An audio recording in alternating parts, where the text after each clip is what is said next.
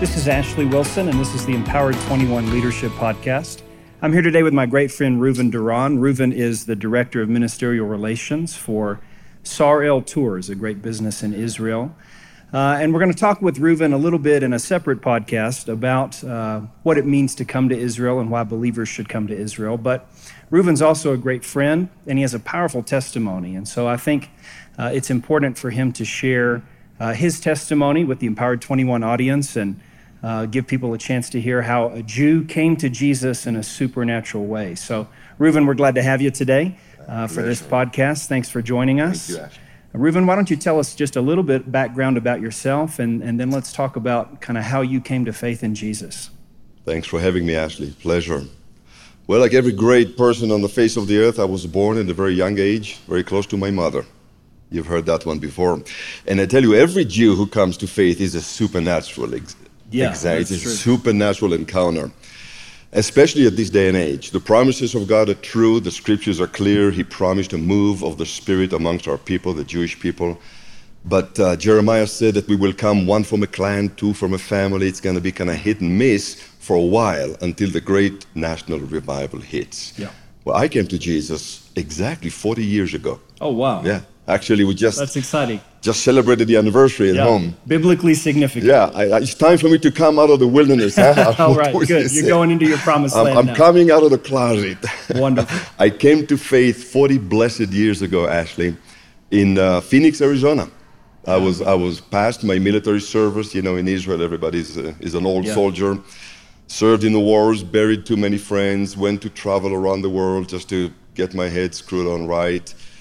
Ran into all sorts of trouble and ended up in Arizona State University. Ended up going to school at ASU. That's a long way from Tel Aviv. A long ways from home. In fact, I was trying to get as far away from home as possible. I didn't want to talk Hebrew. I didn't want to eat falafel. I didn't want to do our national holidays. I wanted a break from things Jewish. Sure. And the campus in Tempe, Arizona was perfect. 30,000 students with 6 Israelis. Oh, wow. So we just all vanished in the crowd. You were a very low minority. I was undercover. And I thought I was just minding my own biz and, working, living, doing my stuff. I was an unbelieving, secular Israeli, hardened ex-military, blood on my hands. I wasn't looking for God, but he had my name in the book. And little did I know, Ashley, there was a Christian, a humble, simple guy named Frank, living in Phoenix, Arizona, actually, who read the book, who believed the prophecies, and who figured he'll do something about it. And he started to pray, simply to pray. Every day, Frank prays, Lord, give me one Jew. That's it. Every day, he says, Lord, one Jew. It's a powerful prayer. Keep him. It was for you anyway, right? It was for me. And I don't know him. I don't know God. I don't know anything. I'm just a selfish guy living for myself. Darkened and proud and full of myself. And he's praying every day, Lord, one Jew. Keep him, preserve him, bring him to me. Frank praised me through the wars. He praised me through the drug culture. He praised me through all manner of shenanigans and trouble. And 10 years into his prayer, I'm knocking on his door. Yeah. And, we call it a divine appointment. It was a God thing, if there was ever a God thing. And the funny thing, Ashley, is that he didn't like me. You'd think he would be all over me. 10 years of praying. Yeah, 10 years of praying. The guy's going to be excited to share the gospel with his Jew. Frank didn't like me at all. He told me later in retrospect, he says, listen, you were proud, you were hardened, you were a womanizer. I wouldn't want you to date my daughters. So he's asking the Lord, now he's arguing with the Holy Spirit. Yeah. He says, God, Lord. I prayed for it, but I don't like what you sent me. Give me another Jew. So Frank is zipped his mouth. I mean, for 3 months, we have a relationship going on, pretty intensive relationship. I saw him 3 times a week. He doesn't tell me a word about Jesus or the gospel or the truth of God because he's arguing with the Holy Spirit. Yeah. Give me another Jew. Well, those arguments are futile. The Lord always wins. Eventually, Frank opened his mouth, and the moment he spoke the word of God to me, it's like a fire got a hold of me. I remember the day when he told me, I asked him, why do you want to study the Bible? He confessed to me that he wanted to learn a little bit of Hebrew, and he wanted to read a little bit of the Bible in the original Hebrew text. And I told him, why? There's nothing in the Bible. I said, we know it from cover to cover. We studied in Hebrew through 12 years of school, of grammar school and middle school and high school. I said, there's nothing in the book. It's the Jewish answer to the Greek mythology. And Frank says, no. He says, in the Bible is the knowledge of God. Yeah. And instantly, it's like the fire of God got a hold of my heart. I'm 25 years old. I'm carnal. I'm selfish. I live for my own interest. And everything came to a screeching halt. I remember the moment. 40 years ago, I said, what did you say? He said, in the Bible is the knowledge of God. And Wow. I told him, show me. And we embarked, Ashley, on a 3 months Bible study. I mean, we would go for 3-4 times a week for hours at a time. We would start at 8 o'clock in the evening. We wouldn't come out of his study until 2-3 in the morning. And we did it 3-4 times a week. We were just eating up the Word of God together.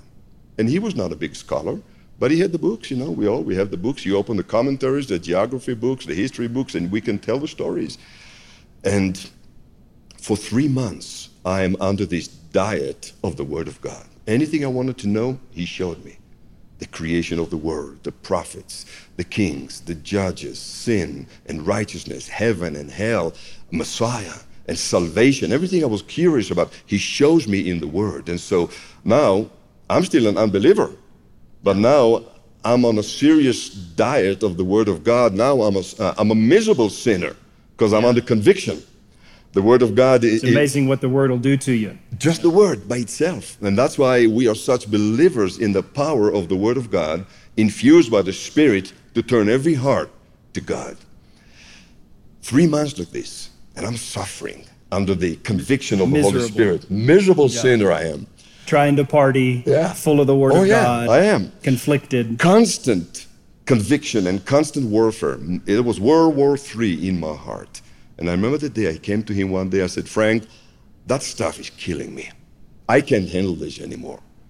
I don't want to do this anymore. He said, what do you want to do?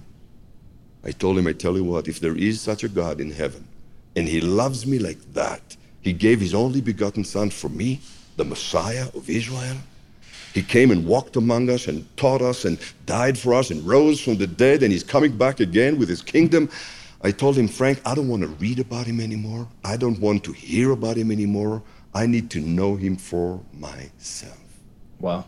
I remember the moment Frank looked at me. He was lost. He was kind of speechless for a little bit. I know what he was probably doing. He was just praying behind his face. You know, it's like, Lord, what am I going to do with this Jew? He wants to know you. And he gave me the only appropriate answer. He said, you want to know God? I said, I must. I have to. He said, go seek him for yourself. Wow. That's powerful. Not a lot of people would have responded that way. No, he was very courageous. Yeah. You know, I mean, we pastored for years. You know, we've been in and out of ministry for years. You help people come to Jesus. Sure. We bring them to the altar. You get them on their knees. You lay hands on their heads. You put words in their mouth. We help one another. Right. He didn't help me at all. He said, you want to know God? Go seek him for yourself. I said, I've been to a synagogue twice in my whole miserable life. I wasn't a man of prayer. I didn't believe in the words. I didn't have any traditions. I didn't know how to pray. I said, how? How do you pray? He said, do you pray in English? Do you pray in Hebrew? Do I face east? Do I face west? Do I look up? Do I get down? Am I have to be on my knee? How do you seek God? He said, you figure it out. And I did, Ashley. I made up a little religion. Mm-hmm. And every night for hours, I began to talk to God in my little garden behind my student apartment. Yeah.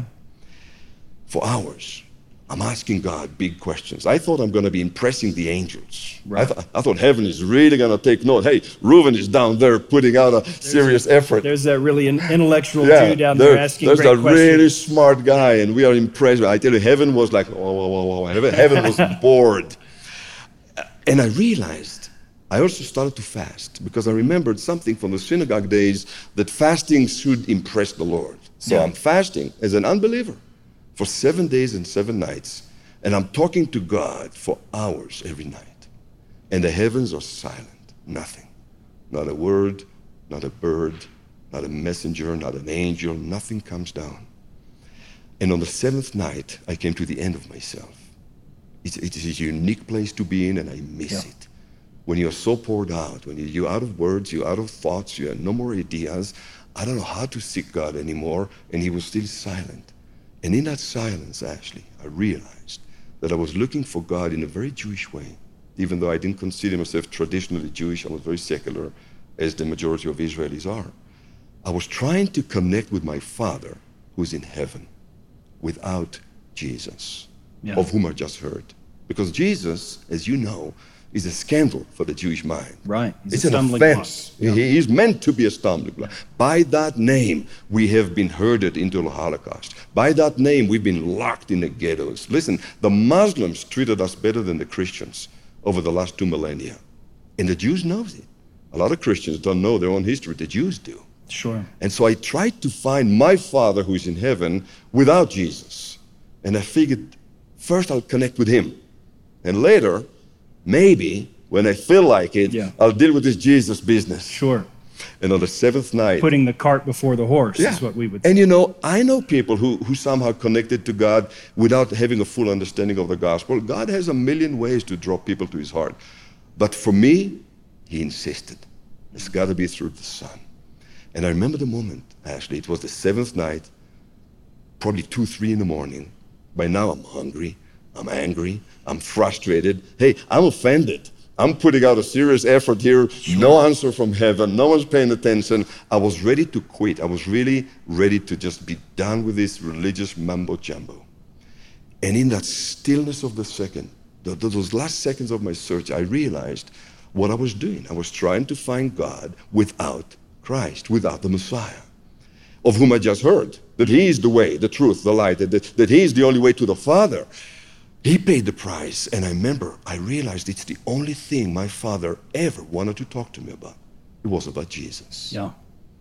And so the last question, it came out of my kishkas, we say in Hebrew. In Yiddish. Translate that for me. Yeah, it came out of my guts. Out of your my kishkas, the inner bowels of a person in struggle, in strife. I was yelling, I was shaking my fist, and I remember the question. I cried out to God, do I need him? Do I need the Nazarene to come to you, my Heavenly Father? And I knew if there will be no answer for this one, I'm done. I'm out of there. I'm going to go shake hands with the devils every morning, live my life like there's no God, and probably be dead in a couple of years because there was a sentence of death in my heart, and I was not interested in life. Do I need Jesus? Was my last answer, my last question. Yeah. And this one, God answered. Actually, the moment, you know, we talk about spiritual things, and once in a while, God gives us a spiritual experience. Usually, you know, we sustain ourselves by the word, by prayer, by good fellowship. But on occasion, we get a special touch. That was a super special touch. The moment the words leapt out of my mouth, the heavens opened, like somebody took a zipper, unzipped the heavens, it opened up both sides like a scroll. And for a split second, actually, I saw the real universe and heard the voice of the Father with my own ears. And he spoke 3 words. Remember the question was, do I need Jesus? And the answer came, yes and amen. Wow. You need him. I was born again instantly. Right there in your garden. Right there on my own. Yeah. Kneeling in my own little garden right next to my marijuana patch, excuse my French. I was 40 years ago. It was one of my jobs. And I didn't even know what happened to me. There was no pastor to explain. There was no elder to interpret. There was no deacon to baptize me. It was me and God, mano a mano, the way he wants it to be for all of us. Narrow is the gate, and he wants each one of us to have that experience. It's almost like a Jacob experience. Yeah. You were wrestling in that garden. I was wrestling with that angel. Yeah. And you know, if we wrestle long enough, and it's true for all of our friends, it's true for everybody who we hold precious in our hearts. I tell people, don't make it easy for the disciples. When people come to us in Israel, I tell you, the fish are jumping in a boat right now. So many people are responding to the gospel. And I'm telling my friends in Israel and all over the world, don't make it easy for them. Let the people wrestle with God. Let there be some fasting. Let there be some trouble. Let there be some strife in the heart, because then it's real. And what God will give you, no man will ever take away. It's been 40 years ago, and the experience is as fresh today as it was right there in my little garden. That night, I was born again. It took me years to figure it out. And immediately with my salvation came the call to serve the Lord. So I joined a Bible study. I went to YWAM. I started to do, discipleship training courses. I began to prepare myself for a life of service. Sure. And 6 months later, the word of the Lord came to me again clearly. He spoke another unique word. He said, "Son, now you can go home. They will not kill you." Back to Israel. Back to Israel. I packed my bag, drove my little car from Phoenix to New York, sold the car, bought a one-way airplane ticket, and landed in Tel Aviv 40 years ago as a believer in Messiah. Wow, what a powerful story. Reuven, thank you for sharing that with us. I hope that those that are listening today are blessed by that as part of this Empowered 21 Leadership Podcast. Reuven, I'm going to ask you one more question, and that question is for someone who's listening to this who maybe doesn't know very many Jewish people in their life, or maybe they do. Maybe they have some friends that are Jews. How can someone best pray for the Jewish people to come to faith in Jesus? What would you say to somebody like that? Somebody who maybe is like a Frank was in your life. How should they be praying for Israel and specifically for Jewish people to come to faith in Messiah? Yeah, I will tell you this, Ashley. First of all, it has to be Spirit-led. So I would really encourage every person who cares to make a dent in that blindness that has shrouded our people for 2,000 years. And by the way, we have to recognize it is strategic. God made blindness. He placed the veil upon our eyes, and only He can remove it. So it's a God thing. Sure. And secondly, we don't save anybody. The Lord does the saving. But we bring people to the Lord. We apply the word. We plead with them. We love them up. Regarding witness to the Jewish people, I would advise all of our Christian friends, first of all, respect the heritage. We're talking about the roots of the olive tree. These people have a built-in knowledge that they're special and they're chosen and they don't know why. And so oftentimes they become weird in their chosenness and in their feeling that, hey, God, we are the chosen people, but you ask most Jews, chosen for what? They have no clue. Yeah. But it can breed pride and a sense of entitlement. So kind of ignore it, leap over it, and respect the heritage, respect the call of God on their lives, and bring them back to the Word. Most Jewish people have a built-in respect to the Bible. And a person can get saved by Old Testament scriptures without ever even quoting New Testament. We have evangelistic campaigns in Israel. We walk in the streets.